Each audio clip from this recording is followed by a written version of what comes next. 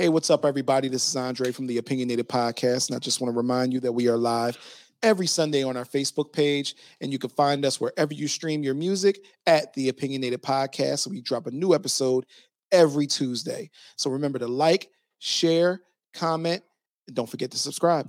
Enjoy the show. Hey, everybody. Welcome to the Opinionated Podcast, and we are your hosts. I'm Kevin Durant. And I'm Big Dre.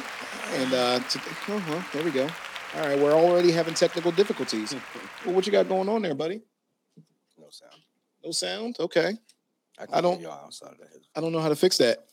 I can hear y'all. Let's go. I don't know how to fix that. Just turn this level up. That's his microphone. Together. Okay. Well, we're here now. So we want to introduce our guest. Actually, can you introduce yourself for me, please? Oh, sure. Well, my name is Lillian Brummet. I'm in my early to mid 50s. I've been married for over 30 years to my wonderful husband, Dave, who's a professional musician and a drum teacher, a percussion teacher. He also repairs, manufactures, and invents instruments. So there's all kinds of noise and tinkering and figuring out down there too. I totally understand. He's always recording something or doing something with his friends or jamming or teaching or something. Our lower half of our house is converted over to his studio. So There's like a private entrance with their own bathroom, and our laundry is down there too. So there's a little bit of multi-purposing, but you got to fit it in there. But the rest of it is for his studio. So he has like a double kit set up and 2 percussion areas set up and pretty much double or triple of everything. So he can, stand across from his students and teach them directly. Also for jam sessions and workshops and things like that we do through the studio. He also is the day job guy. So he's the guy who brings in the steady income. So it helps us through the ebbs and flows of business. As we all know, if you're an entrepreneur, it ebbs and flows.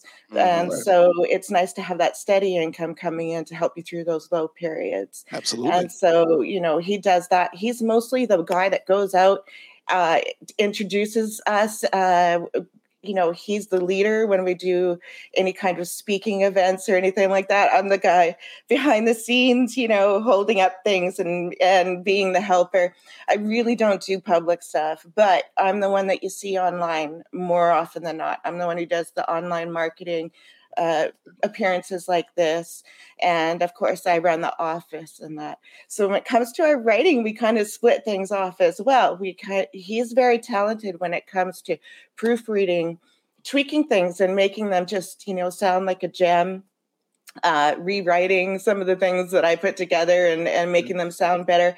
That's really his forte. He does the formatting, the book cover design, imagery, ads, all of that. So mine is more the organization, the handling of the taxes, the writing of the draft manuscripts, the handling of the media. So we split off in a variety of different ways to handle our different, talents and services that we offer through our business Brummet Media Group, which is an umbrella name for everything that we do, including the 6 books that we currently have available, the 3 more that are coming out this year, and 2 coming out in 23-24 time period. So lots of activities going around here. There's never a dull day. Like never. Yeah. Wow. So how is it working with your husband? Because working with these guys is I'm not your husband, buddy. You're not a husband, but it's about not anymore. It's about 50 years combined of almost 50 years worth of friendship. I've known him 30 years, and this guy right here to my left 20 years. Yeah. So and we have our days. I can't stand them. Yeah. So how is it? I hate him. So how is it working with your husband? Well, there are days when they can be days of frustration. Just like with any marriage, and whether you're a co-worker or you're signed on the dotted line, you're really in a relationship. Same thing with artists, when you're working as a musician, you're married to those 5 people in that band. And so it becomes a real priority of keeping emotions in check, making sure that if you're feeling really heightened with your emotions, go write it out, go talk to the walls, get it out. and figure out what is really important and what you really need to communicate, come back with a clear head and say what really needs to be said when they're ready to listen to it. So sometimes it's a matter of just stepping away when it becomes difficult and coming back with a fresh mind, and always with the attitude that, hey, we're collaborating on this project. We mutually want this project to be successful, this marriage, this relationship, this project, this book, whatever we're working on. We want that to be successful, and therefore we have that in common. And so that common ground really helps pull a person together. I think communication is number one. But secondly, I really think planning. I've, over the years of 2.5 decades of being in business, actually probably a little bit longer than that. When I met Dave, I was running my own business. So, it's a long time that I've been an entrepreneur, and I've become a little bit of an organization nut because I find it so very effective. So right. we honestly have like a 5-year, very flexible 5-year business plan. We sit down, we say, okay, this is what we want to do in a 5-year period. This is the focus of the business. This is our operation costs that we expect over that 5-year period. And these are the steps that we're going to take to make that possible, generally speaking, not like a daily schedule plan or anything like that, right. Just generally, right? Okay. And then at the beginning of every year, we go over what was accomplished last year, and we decide if those projects that were incomplete are worthy of continuing our attention in that direction, or are we taking another direction for that year? And so we try to figure out what is actually doable and cut it back by about 30%, because you always overestimate yourself, always. Mm-hmm. And yet there's always things that come up. There's a priority that comes up. Oh, I have to focus on putting this video together for this online YouTube channel. And therefore this week I cannot work on that project. I have to set that aside. And right. So there's this, being flexible with your schedule, but having that annual action plan where you both know what your focus is, what you're going to do, how you're going to handle that year, who's going to do what roughly. And then you hold each other accountable. Once a month, get together for a coffee, sit on the deck with a beer, whatever it takes. Hopefully more frequent than that. But, even if it's just once a month, just to sit down and say, hey, I'm having troubles with this, or, what do you think about this angle that I'm, humming and hawing about, and getting those conversations out, inspiring the other person. Right. I find that I like to have things I like to concentrate on something, get it done, move on to the next thing. And sometimes, things get involved where like I say, we have to set those aside. And so we have to encourage each other to get back on focus. And in order to do that, what I found the best way is doing it is say, look, I know you have a lot on your plate. Let's just say it's me talking to Dave. I'll say to him, look, I know you have a lot on your plate. I know you're overworked. You have all of this stuff on your schedule. What can I do to help you make this possible? Are there parts of that project that I can now take on and maybe help you move forward on that project? Maybe I can do all the cooking that week, or whatever it takes for him to be able to focus his time on that project. And that's a really encouraging way to come across to someone. You're not saying to them, look, bud, dude, fuck up, right? I'm getting frustrated. You haven't finished your project. This is a much more proactive and encouraging and positive way of approaching the relationship, because it's like a Dale Carnegie thing. Have you ever read that book, Dale Carnegie? It's about I haven't. I haven't, but I will. It's old fashioned, but it still applies. You just convert it to, to your unique situation. And what's basically, Dale Carnegie, and I believe it's called How to Make Friends and Influence People. Yes. I've been meaning to read that. You know what? Yeah. That title actually put me off for about 10 years or maybe more, because I thought, well, that's a really cocky title. I don't want to be manipulative. That doesn't sound right.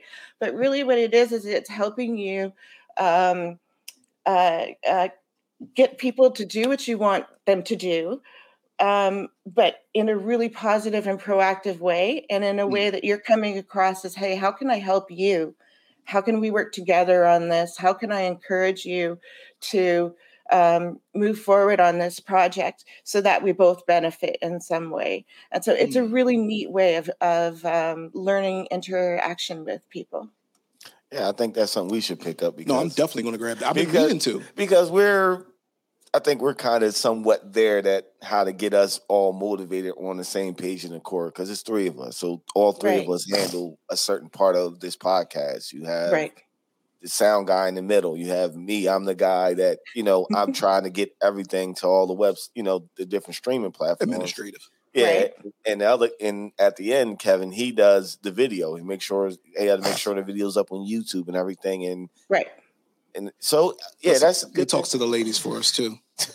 Yeah, don't believe that. He's trying to get me in trouble. I'm getting married. No, of course, but we all have our roles, and communication and trying to present things in a more positive light. Because, like you said, with the How to Win Friends and Influence People, the title definitely put me off too. I haven't read it yet, but it's been something I've been meaning to read because a lot of people who I look up to, will recommend that book. Obviously, so many others, but that's one that constantly comes up. And to me, I like to do that anyway. It's like, because if something benefits both of us, why not present it in a way where it's like, look, this is how it is. This is what's going to help both of us. Let's do it in the best possible way, in my opinion. You know what I mean? So that's definitely going to be something that I pick up. Yeah. And it's the best way to have such a long relationship, 3 years, I think 32 years we've been together since I was 20 years old, so we've been together a good long time, Dave and I. We've gone through a lot of different changes. I myself have gone through like a huge amount of changes. Everybody does. And, to have that relationship last that long, and that's how we did it, just through communication, making sure that we're supporting each other and honoring one another, and not trying to come into the relationship like you're the person that I want to make you into being. It's more like I honor you as who you are and all the growth changes that you're going through. And my job as your loving spouse is to be there for you as your support as you go through those changes. And what can I do to make your life brighter so that you go into the world, when you leave this house, you go into the world making a better place rather than carrying a garbage truck of weight that you end up dumping up on someone else because you're so overflowed with stress and negativity. And I think that when two people come into a relationship with that mindset, that's really important. I mean, Dave, he was born and raised in what I call a white picket fence. Okay. He had two parents that were together to the end, literally to the end. They stayed in, I don't know, they might've moved maybe 3 or 4 times, but they stayed in the same city. So he was born and raised in the same place.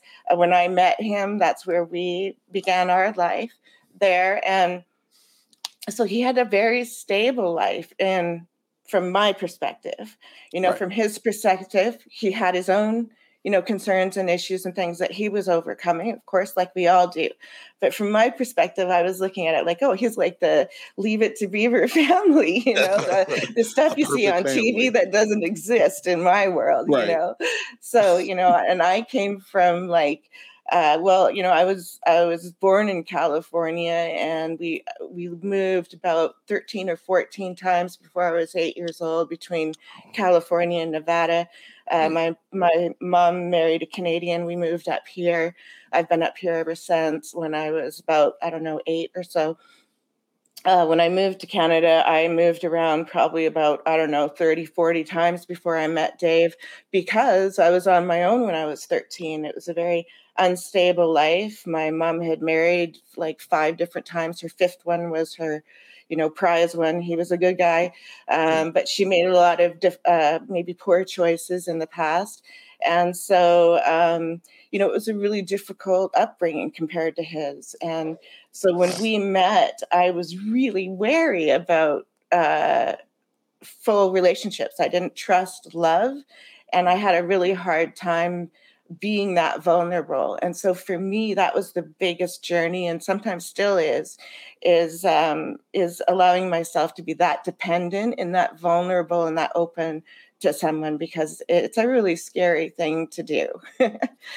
I completely understand what you're saying, because your past experience as you're growing up in your youth, it's almost like it starts to get bred in you like a natural instinct. And when it's hard to let your guard down when you meet somebody that you think, well, the cliche saying Prince Charming or whatever is like, should I really allow this person in my life because I seen what somebody else thought was Prince Charming and it turned out to be, hell for them. Right. Just becomes trust issues. Yeah. Yeah. So I completely understand, that.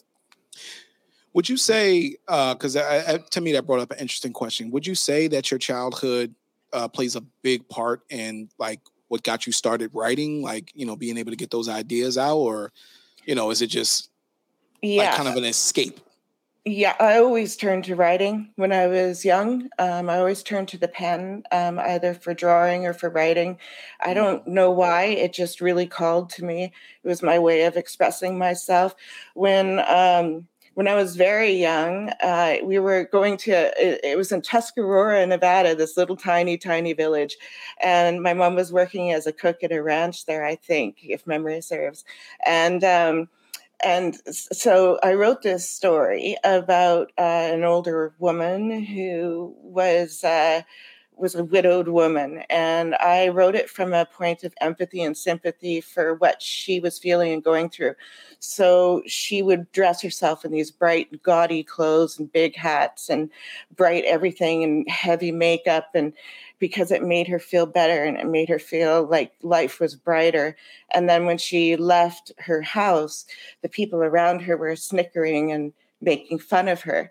And so that was a story I wrote at that age. And the teacher started crying and made like this scene about it. And that really scared me about writing. I was like, holy, what do I do with this information? And then, so I backed off for a while. And then in high school, I was really encouraged by one of my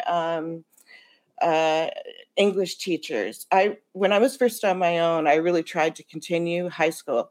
I found it really difficult after the first year to continue working like full-time hours, but 3 or 4 different labor type jobs in order to pay my rent and to cover the runaways that were living with me sometimes and things like that. So I found that really difficult to do both, but for the time that I was in there, this English teacher was one of the reasons why, Mr. O'Connor. And he really encouraged me with pursuing writing for expressing myself. And so he entered some of my writings in high school, I don't know, inter-school contest or something like that. Okay. And I won a couple of minor prizes, and they wanted to make a big deal of it in the classroom. And that actually scared me off. Didn't like, the sunlight being beamed on me. It made me feel very uncomfortable, and I shrunk and kind of started not really wanting to go to that class after that. It really made me uncomfortable. So there were signs all along the way that said, this is where you need to take your direction.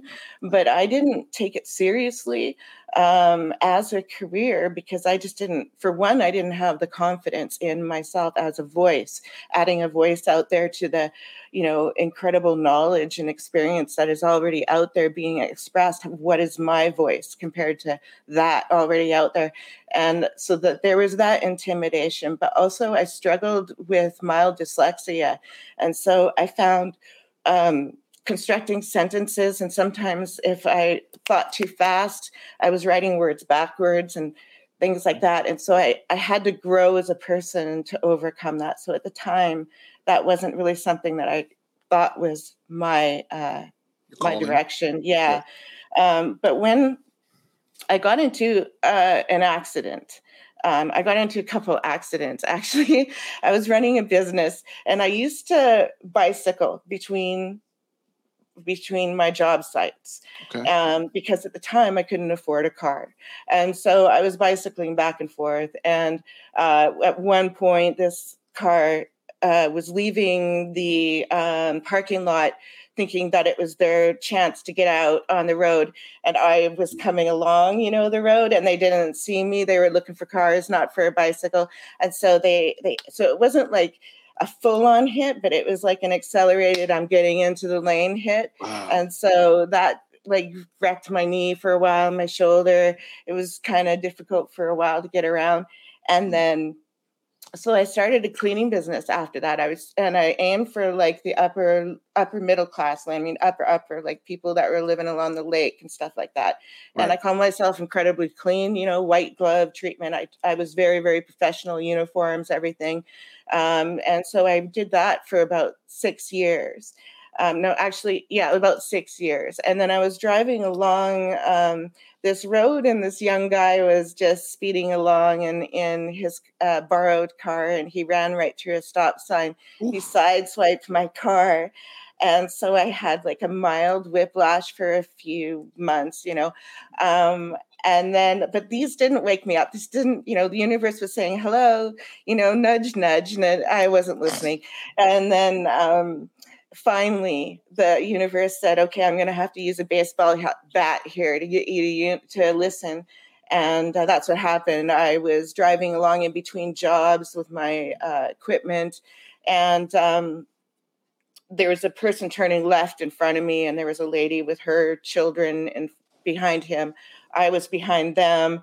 And then there was a set of lights behind us. And so this guy was driving along in a brand new white Ram truck, the ones with the big tires and everything. Oh yeah. And he was excited. He had his volume up. I could hear him. He was looking towards the parking lot, probably at some woman putting her groceries away, is what I was thinking at the time. And so I flashed my brakes, thinking maybe that would get his attention, and I tooted my horn. At the time, it felt like I had been doing a lot of it. I probably got like one toot and maybe a couple brake pumps before he hit me, right? Wow. But at the time, it felt like I was just like, laying in on it, hello, pay attention. Right. So I was watching like this. And so the car kind of squished up. And so it wrecked my hip and my shoulder and my neck, and I had some issues. So I was in physiotherapy 5 days a week, 4 hours a day for a full year. And then after that, it was part-time. And then after that, I just had occasional therapies.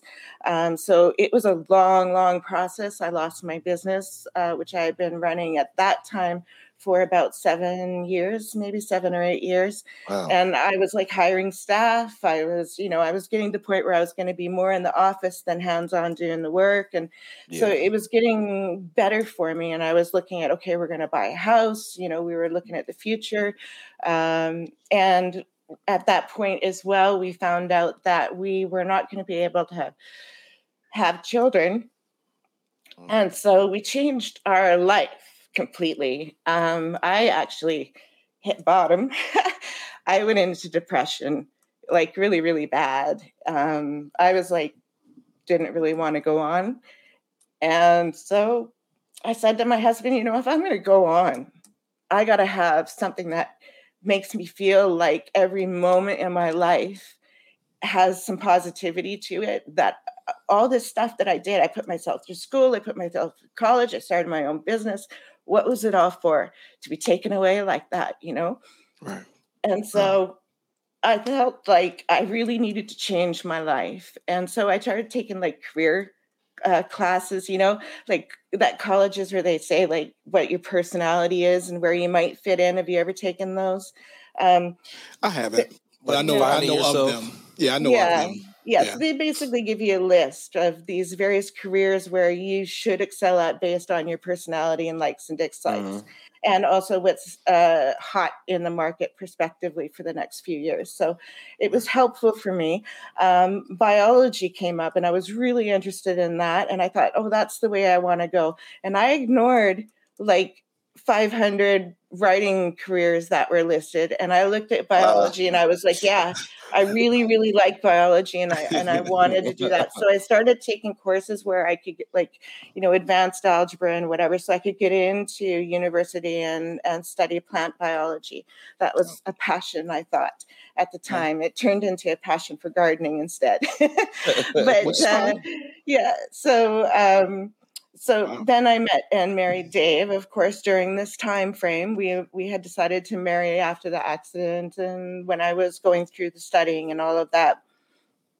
And he decided that he wanted to learn how to do something with the short stories that he was writing. So he signed himself up for a writer's course about the professional business side of writing, not the actual how to write, creative writing, and not that, but the how to be a writer. So we were learning about like how to run your business, how to do your books, how to handle your accountant, what to look for, how to query, how to manage your freelance career, a variety of different genres of writing that we were looking at doing. So I started actually taking the course as like a silent student right behind him. So he was doing his homework, I was doing my homework, Right. And I started learning with him. And so one of the assignments was for coming up with a article that had the potential of being a column. And that's when I came up with a trash talk column, which at the time in the 90s, I was seeing an apathy about the environment and people being proactive.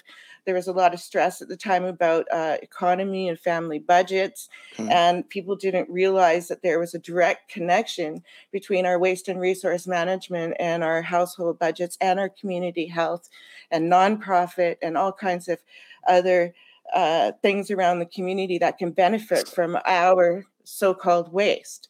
And so I wrote this article with that in mind. And they said, okay, now you need to query it. So I went out and queried it. It got picked up right away. And within a year, it became a column. It was picked up across the planet, places in Africa. There was a few places in the UK. There was France. A couple places in the States and about, 5 or 6 different magazines and newsletters in Canada started publishing that column. So I was doing that until about 2002, 2003, somewhere around there, when I decided that book, there was so much that information to put in those little tiny articles. You're allowed like so much word count, 400 words for this outlet and 700 for this outlet. And there's a lot more information about that topic that I just was aching to share. Right. So I put it together, in a book format. And so the first book was published by a traditional publisher in 2004. And then that was revised, and it's now in 2012, it's now a 2-book series. So what's the name of that 2-book series? It's called Trash Talk. Yeah, Trash Talk, it's easy to be green. Okay. Yeah, at the time I didn't realize that Trash Talk was like a sports theme of talking bad to people. I didn't know that. But I thought, well, maybe this is a let's see how this is tied slant. in. Yeah. I'm like, let's see how this ties in. Well, it's like me taking a positive slant on it, maybe. There you go. Yep. Yeah. Influencing So people. It basically, that series, I'm really excited about it, especially this time of year with all of the environmental causes and activities that are happening at this time of year, the awareness holidays and what have you. Like I think today is World Water Day, isn't it? No, it's World Whale Day, I think today. Oh, whale so, day. There's all kinds of activities happening this time of year. And so I'm really excited to talk about that today because I think it's pertinent to the timing. But I feel that this book is really powerful for people to have, like just doing a few of the tips in there. And there are, hundreds and hundreds of tips per book. If you just did a few of the tips in there, you could have a profound impact on the environment, your personal budget. I mean, it proves that small actions have a measurable impact. It shows you the measurable impact. It shows you how you can improve the community simply with your waste. So for example, let's say you have a bunch of little tiny yogurt containers, those little breakfast yogurt containers, plastic ones. Little and yes, they're recyclable, right? They are. Right. But they're also reusable. So there's lots of places like people with garages, people with workshops, wood building places, wood crafters, painters, kindergarten classes. You go to the rec center and they have all those classes for children, art classes and what have you. They're always hungry for things like that. They not only turn them into crafts, but they also use them for like rinsing out their little paintbrushes and things like that. So, and it saves those classes money, and they're able to extend their services to the kids because now they're not having to purchase these little brand new plastic cups that they're going to throw in the recycling bin when they're done, right?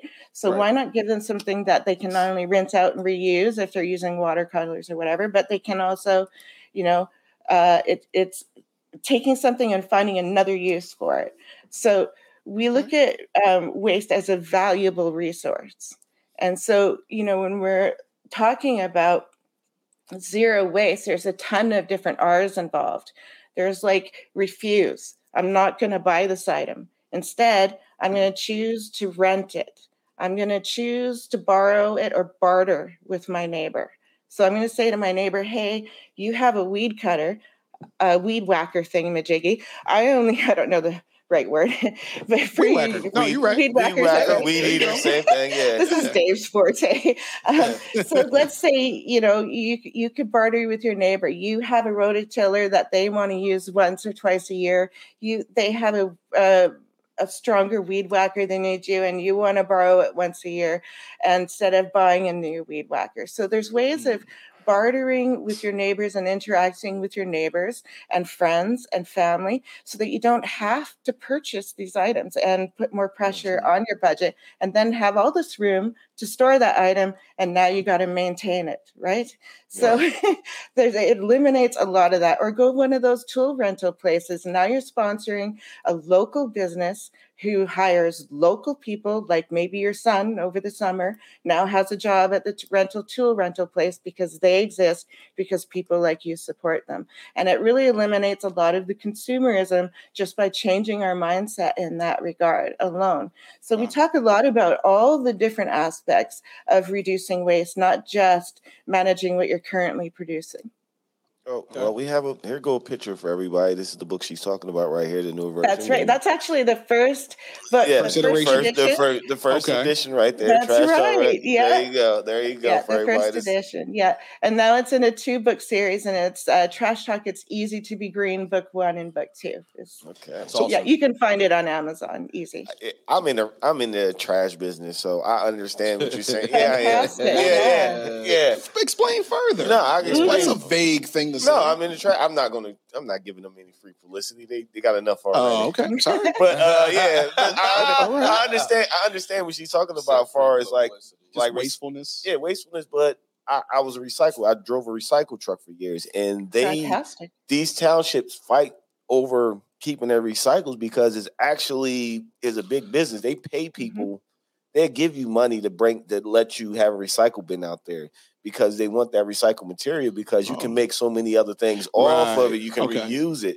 They encourage the people in the city to recycle more. I tell people all the time, I said, listen, if you recycle more in your household, you will less likely to go out to have to buy trash bags and everything. You will eliminate most of the trash in your house because most of the trash in your house is either food waste or something like that. But if you buy a lot of recyclable material, that bin to fill up before your trash bin to fill up, which is a good thing. I'm going to be honest. I grew up in Philadelphia, until I was 18. And then I moved over here and we didn't recycle anything.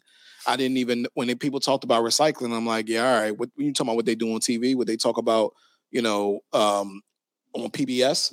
Like I had no idea what they were talking about. Now that's, I have 2 trash cans. I have my recycling can and I have 3 my regular trash cans now. Well, yeah, it can fill up pretty fast. Leaves and I got so many trash cans in my backyard. I got to designate them for different things. But that's the thing. Yeah. We try like the cities I work in or some of the cities I used to work in, they try to go around and educate these people to eliminate the trash. Because you ride around the city, you just waste everything everywhere. If they just took the time out to recycle, you can eliminate a lot of that stuff, man, because landfills are filling up now. It's most of the trash where we live at is getting burnt. So that I don't care how much scrubbing and whatever they try to clean out that burnt material, you still release a certain amount of particles into the atmosphere. Yes. It's how they go about it. They get regulated from the government by parts per million. You're only allowed to release so much parts per million into the atmosphere that's allowable. You go over that threshold, then you'll be fine. But you're still releasing, which is harmful. To the environment, man. Like it's just being good to. We only got one planet. We haven't found a way to go colonize or to our knowledge, terraform another planet. No, I'll call Elon after this. To our knowledge. But still, we wouldn't be the normal human beings wouldn't be able to afford it. It wouldn't be affordable to us to go space travel and to go have a planet terraform for you, right? Because you got to think the terraform planet. You need oxygen. We need oxygen. We need water, and we need a place to grow our food. Right. Regardless, they got all these. I know they got technology now where they grow food in labs. I don't want that. Yeah, they just. I was watching somebody. They had an egg that they made in a lab. This is like I don't want that. But you don't want to live. That's not healthy for you. Our bodies, Yeah, it's not meant to. That's the whole thing about like the food that we eat on a normal basis and why it's detrimental to our. To us as humans. So let me ask you a question. What are you working on now? Are you still in that vein? Are you getting any more getting to stories or anything like that? Or is it more just informational literature? Okay, which is perfectly fine. I'm just asking. We do both, actually. Nice. I do write short stories, and I've written both nonfiction and fictional poetry as well. So I really like to experiment in that regard. We have 2 books of poetry out. But the short stories, we haven't yet pursued publishing those just yet, only because our schedule is just so dang tight. It's in the dream for the future, project one day, but it hasn't been a priority just yet, is to pursue those.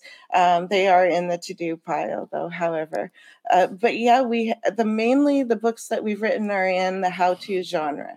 At this point, which I love. What actual question I want to know? Have you ever considered? Because the story you told us was very good. Have you ever considered writing a personal, your own memoir about yourself?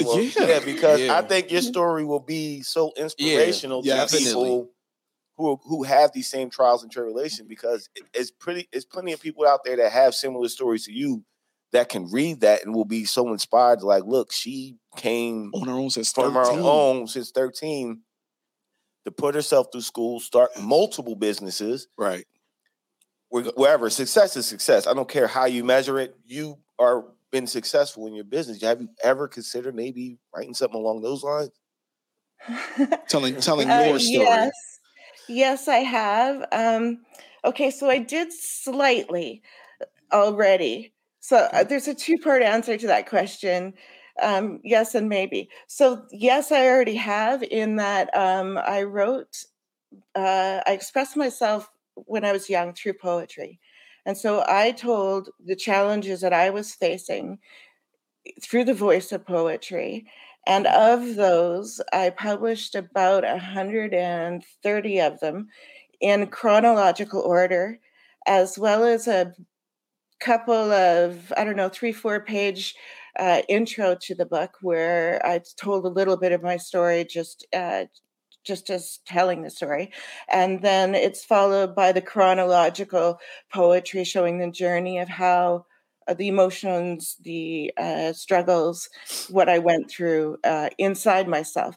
The reason why I published that, it's called Towards Understanding, coming towards understanding the value and purpose of being alive. So it takes through the journey of about 17 years old through to about, I'm going to say 22, maybe, in that book. And I felt that was a really important way of sharing that, because when I was caught living on my own at I think 16, I was temporarily put in a foster home, and it was just before I was 16, I believe. I was caught when I was 15, and I had to stay in there until I was just over 16, almost 17, before I was legally allowed on my own. But during that time frame when I was with her, she had put me through like counseling. She got me to take one of my stepdads to court, things like that, which was brutal. But she got me to do those things and sort of face and challenge why I was having chronic nightmares and all of that. So she put me through these counselings, these girls' attendance programs, different things with other youth that were going through similar things. And I think through that journey, I realized that the people that were trying to help us, a majority of them didn't have the kinds of trauma that we had, and they didn't have a full understanding about the emotional, silent screaming that was going on inside of ourselves. So I felt that by releasing that book, it might give them better insight into the inner world of the victims of violence and abuse. And also it might help the people who have that feel like they've connected somehow. Like you hear a song and the lyrics really connect to you, and to you. Absolutely. You've interpreted them to your emotional situation, and somehow they've helped you through it because it feels like you've expressed yourself even though you didn't write it. Right. So poetry has that same effect on people. And when I released it, holy crow, after I released it, I was just like, what have I done? I was so scared because it's like ripping open my chest and just saying, take a good look, because being vulnerable. It was so vulnerable. I mean, it was worse than vulnerable. I was just like raw flesh, and the feedback that I got from people was just so powerful, and I became really much more encouraged to read the poetry, to share it, and to be proud of the book. When I was hearing 42-year-old people who were have been struggling with it all that time, who hadn't voiced it, who hadn't expressed it, they might have admitted it happened, they might not have. And so they've been dealing with these inner demons, call them. And so when they read that and they felt like someone really understood and was saying what they were feeling, and they would connect with me and tell me so, there's nothing like that. The power of being able to maybe ease somebody's plight in a really tiny way is just amazing.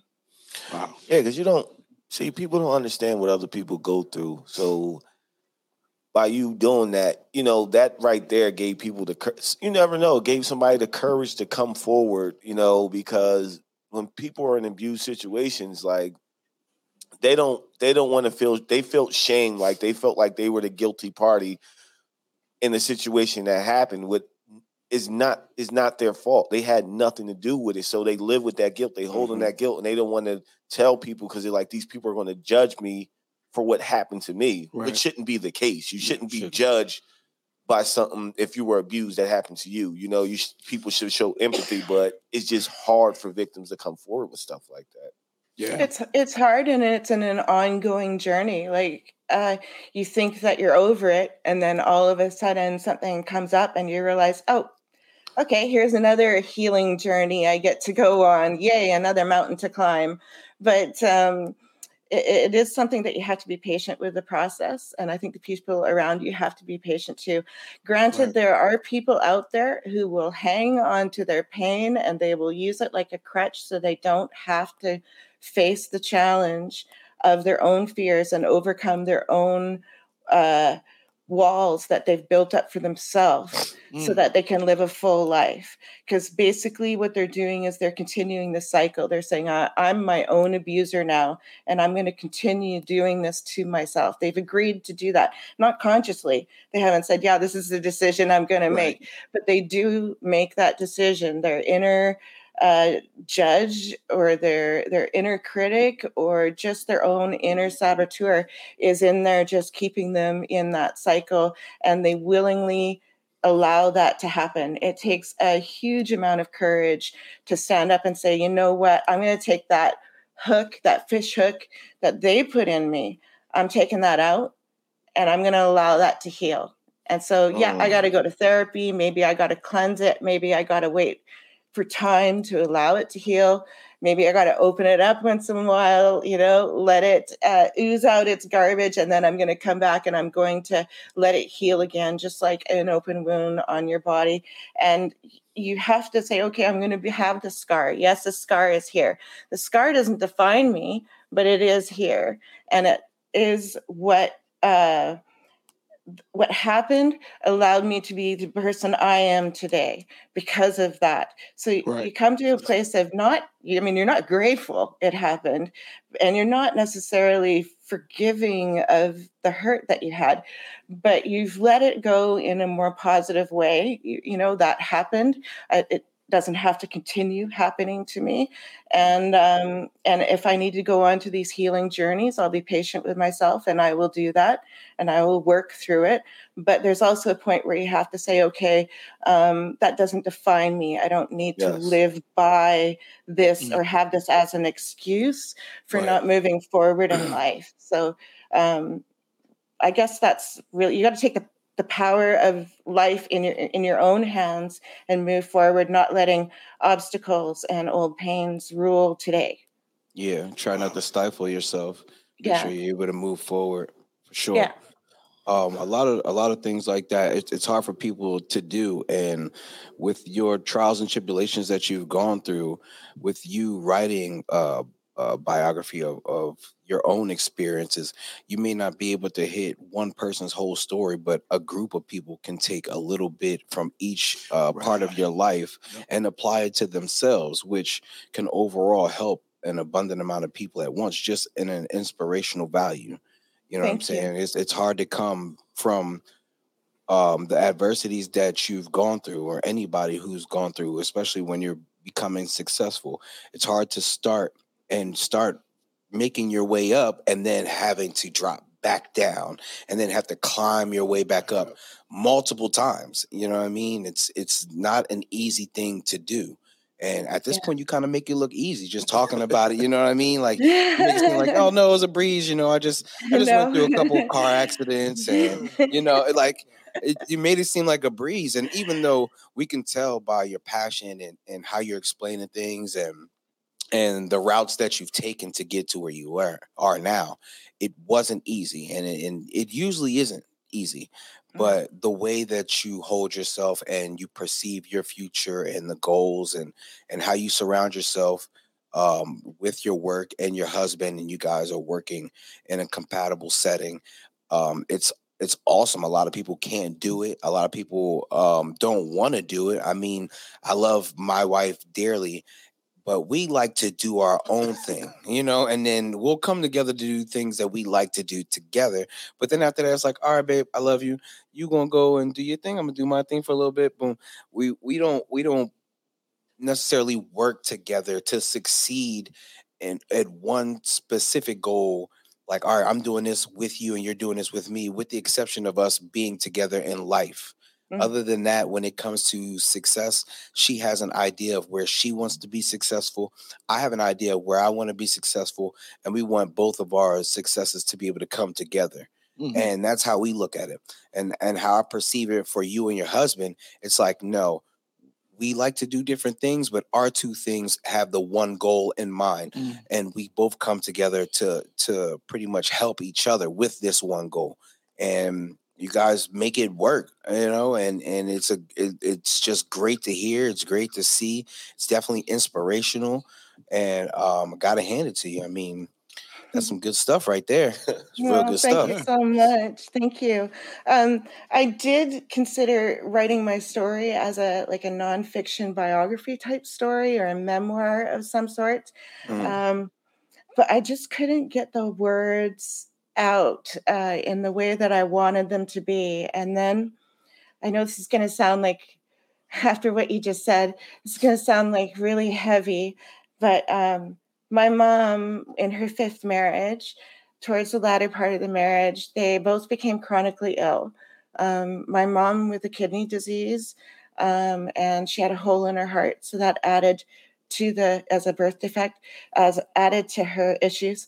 And my stepdad had problems with his spine.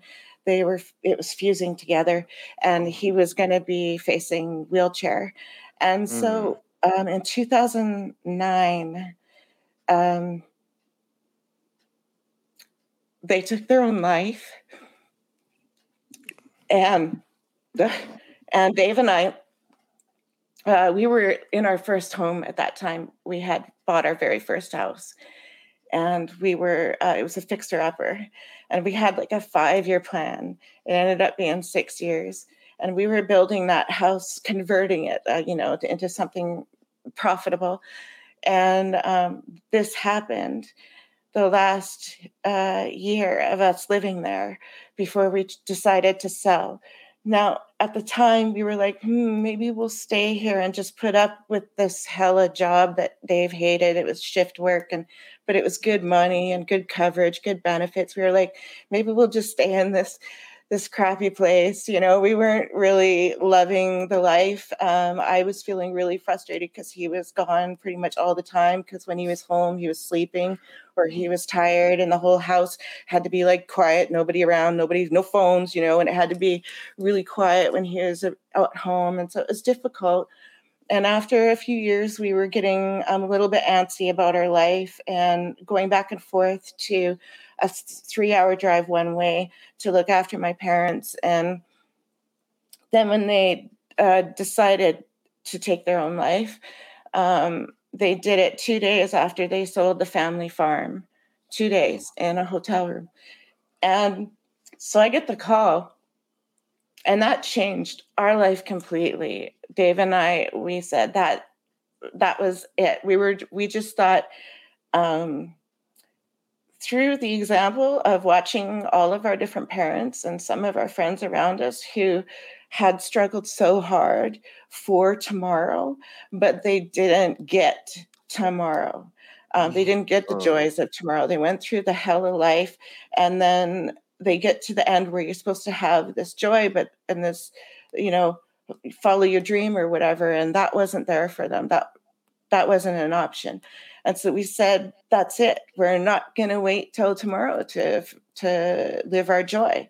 And so we, after dealing with their estate and selling our own place, we moved here. We moved another 3 hours away. In the middle of BC, there's this beautiful area called the Kootenays.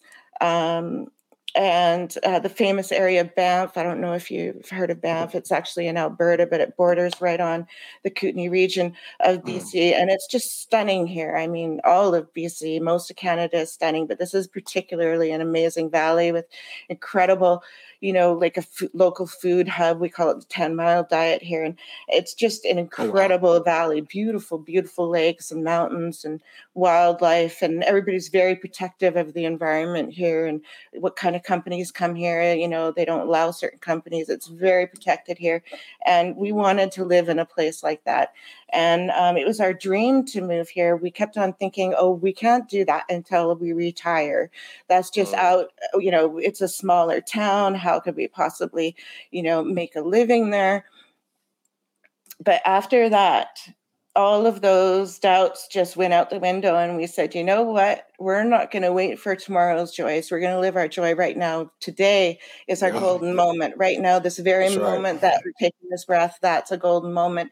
So we just decided that's it. So we sold our house. We packed up our things. Actually, we spent a year finding a place to live first here.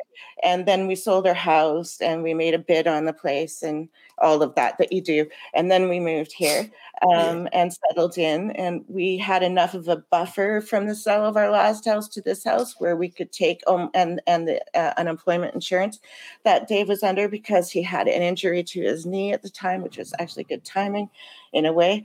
So with that coverage, we were able to take almost a year to settle into our home and our community and do the, initial upgrades and that to this house. And so it totally changed our life and our thinking when that happened. We revamped our business. We changed the name to Brummet Media Group. We did new revisions of our books. We upped our production in the office and in the business as well. We were like, okay, this is our bucket list. This is what we want to accomplish in our life. If we were on our deathbed tomorrow, are we going to feel satisfied, or are we going to have regrets? No regrets, man. So we decided to fill out that list and make sure we had it for us. 11 years later, there's still a bit of a list, but it's not as long. That's right. That's right. Of course, always adding to it, but You know what? That's turning something, something into a positive, and really taking to hear that story and to hear how you kind of took the message or the lesson and turned each it different into situation. There's not, especially it's not like you woke up one day and was like, you know what, this right here isn't working. There's been lessons that you've been taken in from a young age, looking back and like, you know what, I think I'm gonna try this because I did that. And then you move forward and then you see another roadblock and it's like, all right, I know I need to do this and that. Major roadblock. Yeah, and it's not just, it's not nothing light anytime. So for you to be able to spin off of your situation, so not necessarily so quickly, but in the right frame of mind to put you back on the straight and narrow road to get you to where you want to be without you losing a step per se, without you kind of falling off and just giving up and just letting go. There's a lot of persistence within that. I commend that. Like, Yeah. I really, a lot of persistence. Yeah, I do. With that said, what do you feel like is next for you and Dave? Okay, well, actually, in 2021, we just released a new edition of our Purple Snowflake marketing book for authors, helping them step through their writing career in a professional and effective way, and create an effective, frugal marketing plan for each book that they write in their career. And it's called Purple Snowflake Marketing. And we did a new revision of that in 21.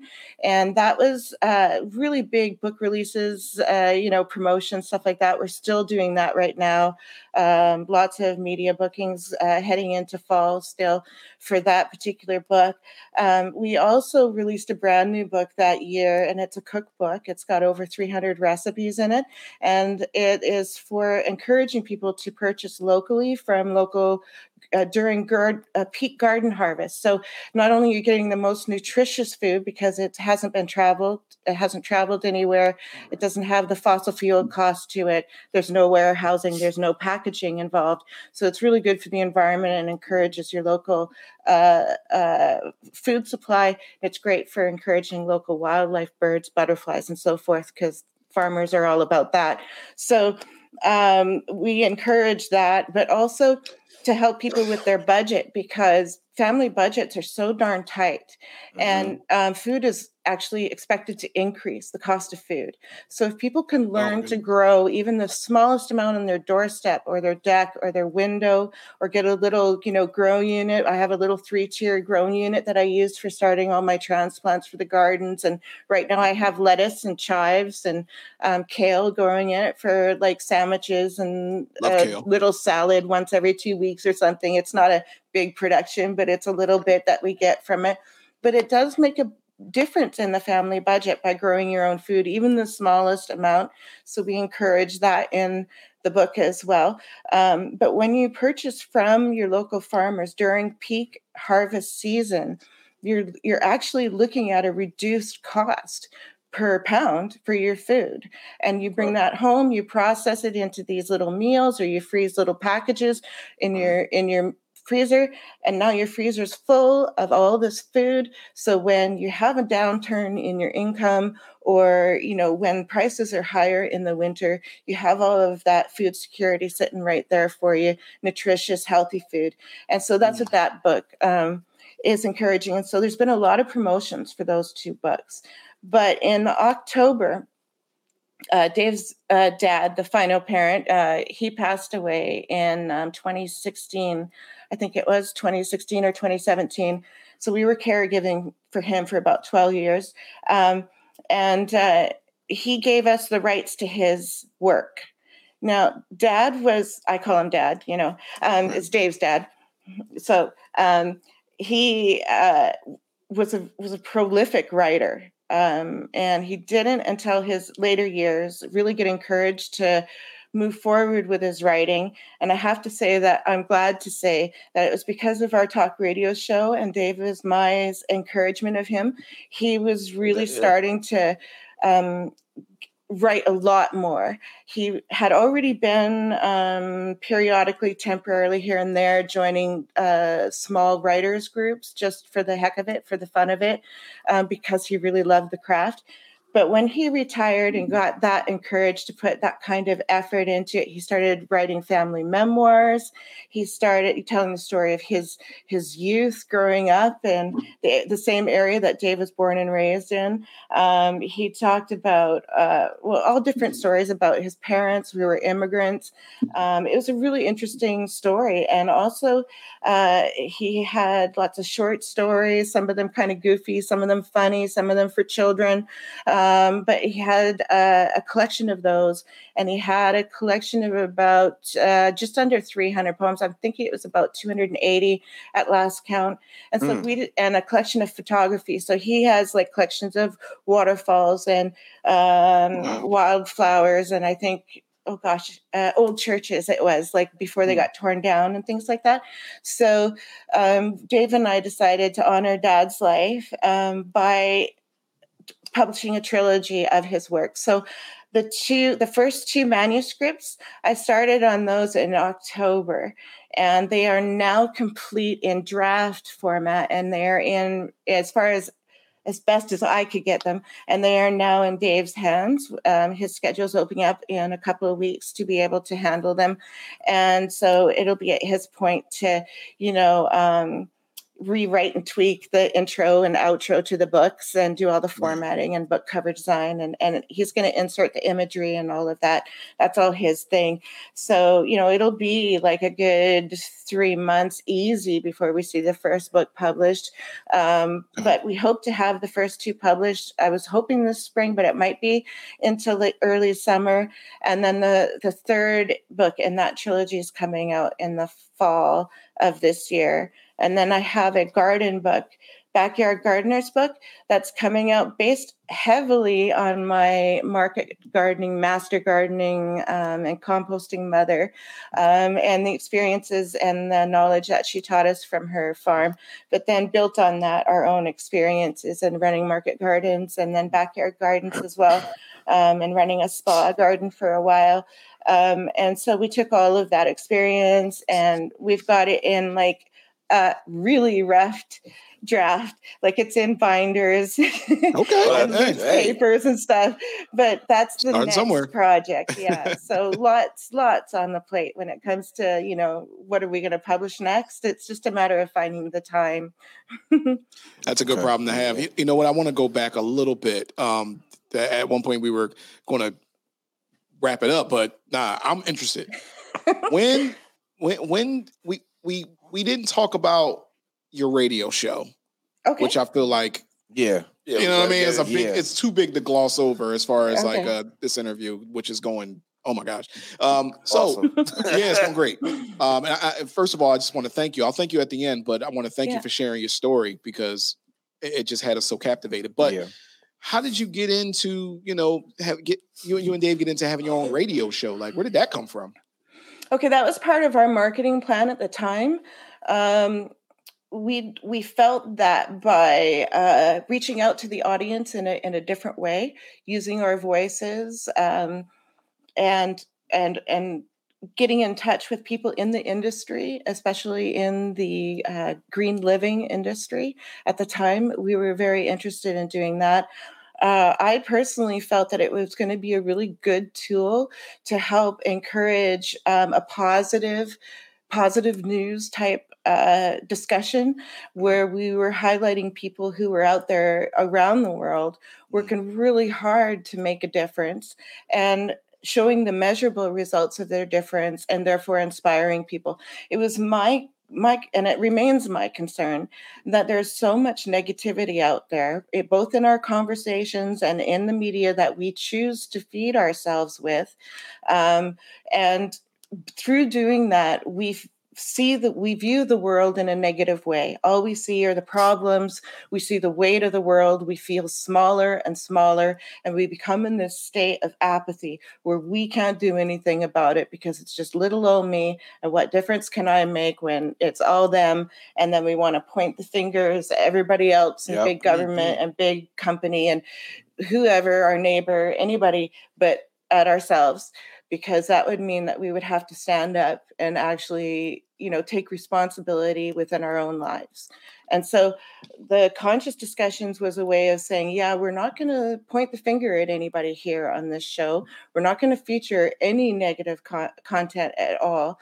What we're going to do is we're going to have someone come in to talk about, their experiences in volunteering with the Penguin Rescue Organization, or we're going to have someone from Africa come in to talk about, their amazing efforts in helping the waste reduction programs, facilitating them and getting them in place. We had a specialist come in to talk about what they were doing there. It was an amazing discussion. We had someone come in from France who was building instruments out of garbage. Literally garbage. He would go to the dump. He would go there and he would find all these amazing acoustic sounding containers. He would bring them home, of course, sterilize them, sand them, paint them, all that kind of stuff, make them pure. And then he would turn them into various types of instruments, including kalimbas and thumb pianos and things like that. Beautiful sounding instruments. We have a couple downstairs. Some of them he painted kind of funky, like big faces on them and things like that. And he works in France, especially with youth. That's one of the reasons why he did those types of paintings. Rootsproduction.com. I can't believe I remembered that. That's like 20 years ago. So he was on the show. One of the reasons why I remember him is because he connected with me about his mom wanting to listen to the show again. She was in care, and she had heard the show, and she was talking to her friends in the care home, and she wanted him to find the link and play it so they could listen to it. She was overjoyed with pride afterwards. And that's one of the reasons why I remember him. And also because I purchased one of his instruments for Dave, because, Dave, he's got to have all his noisemakers, and it's always fun to make him smile. So we had all kinds of different people on there, various types of organizations, lots of writers, anyone who was out there making the world a better place, we wanted to feature on that show. That ran for about 8 years. It aired 3 times a week, 1 hour each time, fresh content every time, live every time. And so I had to have lots of contingency plans in the background. What if there was a technical issue? What if there was a no-show issue? What if you had a nasty person in the chat room? You had to be able to deal with the call-ins as well. I mean, it was a multitasking joy for me. I really absolutely loved it. For me personally, it helped me overcome the depression that I was battling. It was during and after my parents' passing. So, before, when we were caregiving with them, and then after their passing. So for me, it was a really healing tool, because I was hearing all of this positive information, and it made me feel like the world wasn't such a dark place.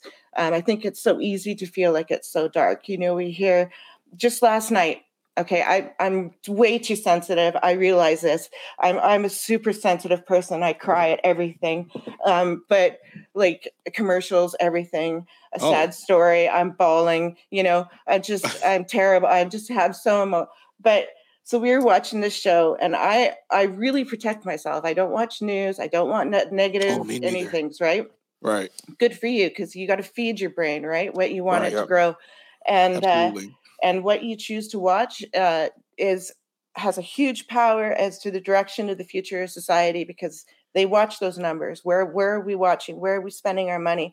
And if we're acting in a conscious and proactive and aware way, we're helping to make the world a better place for the future too.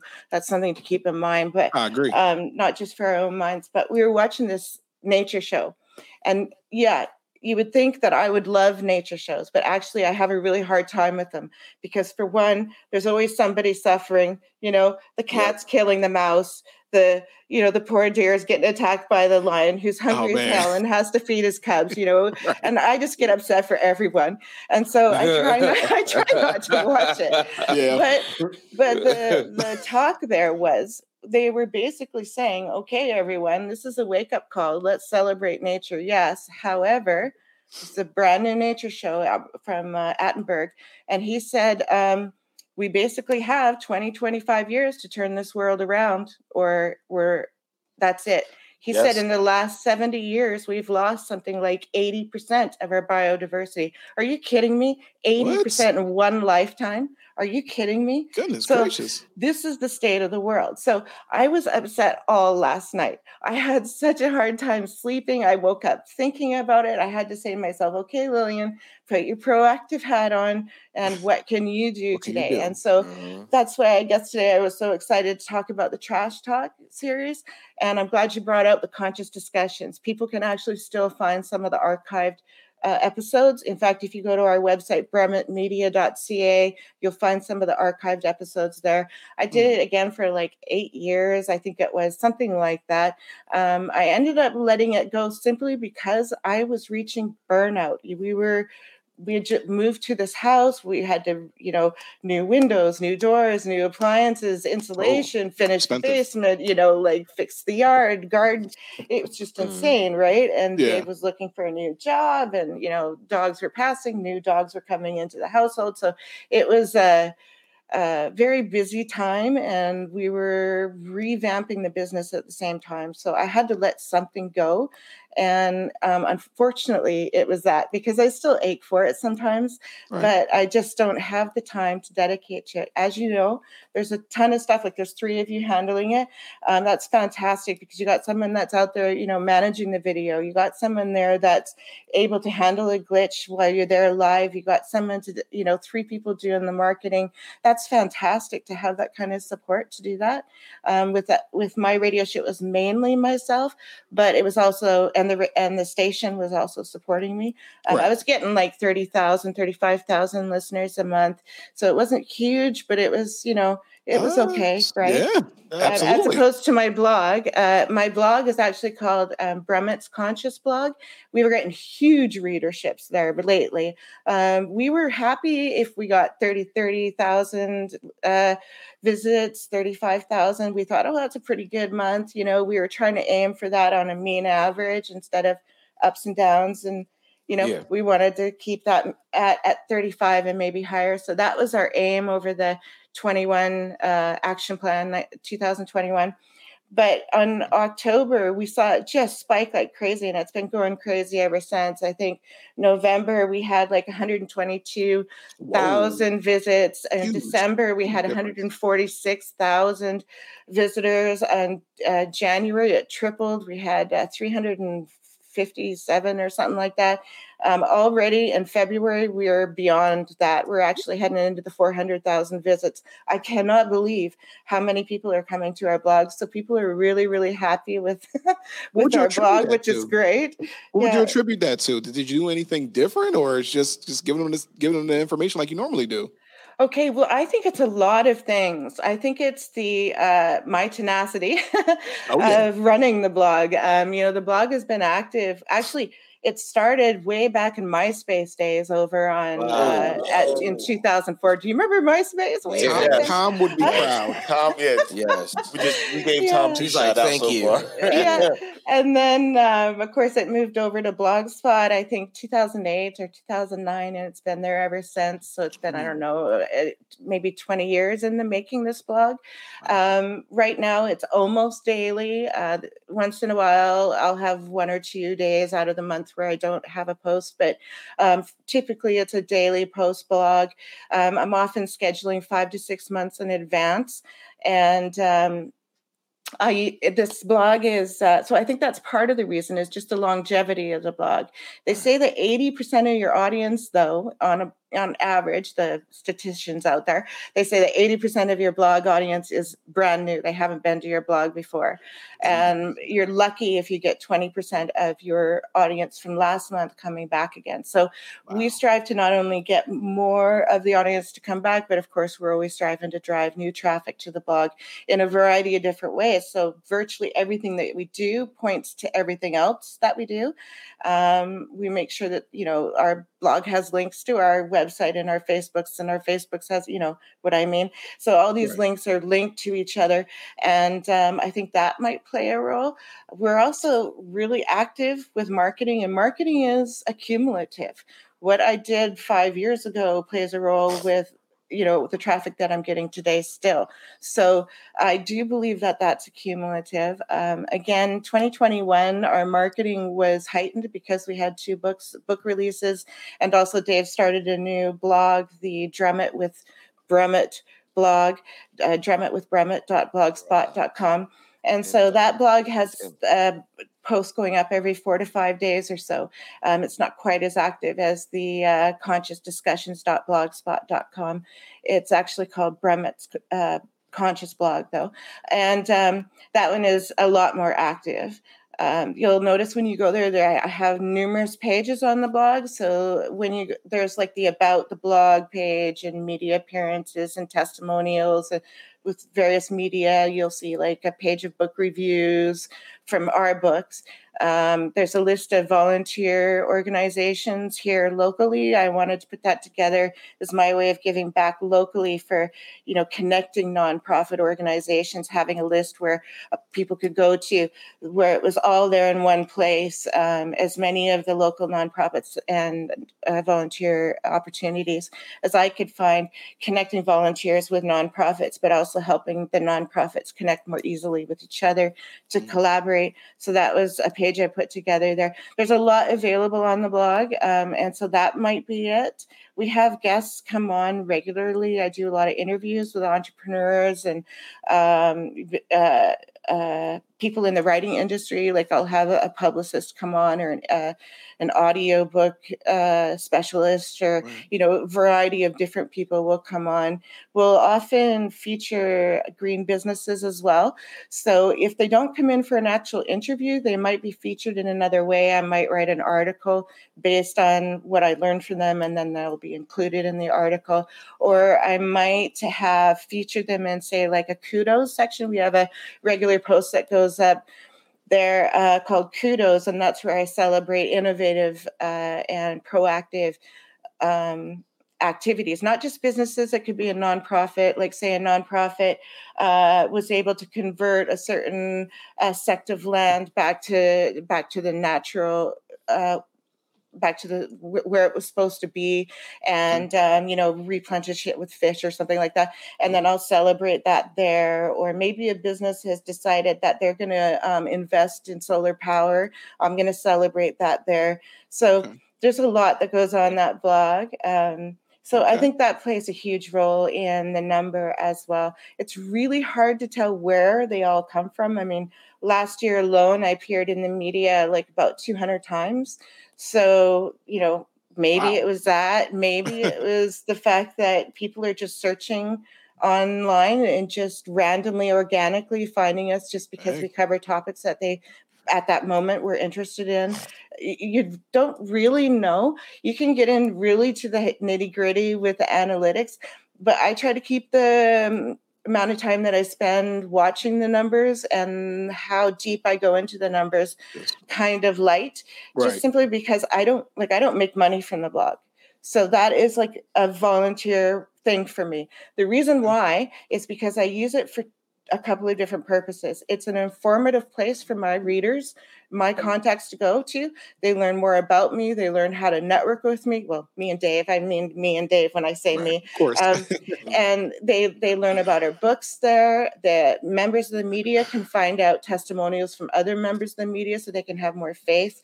They can find our page where I list media appearances, and they can see where I've appeared in the past and therefore have more faith in having us in on as guests. We find that that's always an encouraging factor for people who haven't dealt with us before. for.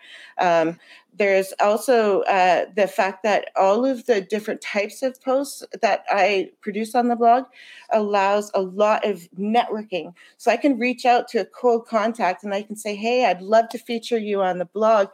I love what you're doing with your business or, your writer surface or something like that. How would you like to come in and share some of your tips? They come in, they're really happy because now they've gotten this exposure to this really big audience, which I now have grown. And so that opens the door to a really strong networking relationship with them because I've opened that door on a positive foot. I've offered more than I've asked. More often than not, they're going to offer to have me, well, why don't you come on our blog for an interview? Or why don't I feature you guys as, in this way? So they want to give back. And then we create this relationship with them. And even if we don't get direct benefit from them, maybe someone we know can benefit from knowing them. And so we can network in a variety of different ways just by this blog opening up so many doors for us. So for me, I haven't made it an income earning thing. Our income earning thing comes hopefully from selling books, Right. and from the other services that we offer. It's not saying that I'm not going to open that door at some point, but right now and in the past, that hasn't been my goal. It hasn't been my goal to monetize it. To do that, I'd have to put a heck of a lot more time into the blog that maybe I may not want to schedule in right now with my heavy schedule. I did start up a YouTube channel very, very casually, really casually. It's not to be professional like you or anybody, that's doing it more. It's just I'm answering people's questions. So someone will email me. They'll say, like what you just asked, how did you get so many readers to your blog? Yeah. What did you do? And so I might answer that question with a video. So when people send me questions, it's just another way of me communicating with people, but in a slightly different way, a different voice. They get to see the face behind the blog and stuff, I don't know if they want to or not, but this is what they see. No, people love that. They love actually putting the face to the name. They love putting the face to the name and the words. Trust me. Yeah. Trust me. You know what? Honestly, because there was so much information right there. You kind of went over everything we were going to ask at the end. Oh, sorry. No. That's great. That's great. No, you don't understand. This was This was a very informative. You gave us a lot of information, even the way we run our business. That's why I'm like, we're taking notes as you're talking. I'm taking notes. Great. Yeah, absolutely. And so we were going to ask at the end, like, hey, can you go over all of your, like where people can find you, where people can find your work, like all of that. So if you can you not briefly, give them everything, so people know exactly where to find you. Even though you just did, we want them. We want them again. Yeah. Okay, great. Well, actually, there's a couple of really great ways of doing that. Just head on over to your internet search engine and pop in Lillian and Dave Brummet or just Lillian Brummet. Oh my gosh, you're going to come up with pages and pages and pages and pages and pages of links to us. So, the first one there should be our home page, which is our website's usually listed on the top of search page engines, which is brummetmedia.ca, brummetmedia.ca. That's 2 M's in our name, Brummet Media. And that is the main place to go. I would also encourage people to head over to any social networking site that they happen to be available on, and they can find us there, connect with us there, reach out to us, find out the posts that we're, releasing on a regular basis and get more in touch with us that way. That would be a really good thing. Of course, consciousdiscussions.blogspot.com is our main blog. If they want to check that out and browse the information that's available there, that would be great too. Okay. Nice. Listen, like I said earlier, I honestly want to thank you for coming on here, sharing your story, with us and our listeners, and just giving us so much information. And honestly, I didn't know we were going to get all that information. Yeah, I'm going to be rewatching this and kind of picking and choosing what I can take and apply to us. But think about all the other people who can really benefit from that. Yeah, so, like I was saying earlier, thank you. Yeah, absolutely. Thank you. Thank you. So I don't have anything else. That was awesome. We appreciate it. It was so delicately put. Yeah. All right. So that was our show for today. Yeah, that's going to be great. Oh, this is going to be such a great show. Thank so you. we want to thank you again for joining us. And once again, we were your hosts. I'm Cool Kev. Kevin Durant. And I'm Andre. And thank you, Lillian, for giving us all that information and sharing your story. And we'll see you guys next time. Like I tell the world all the time. Peace.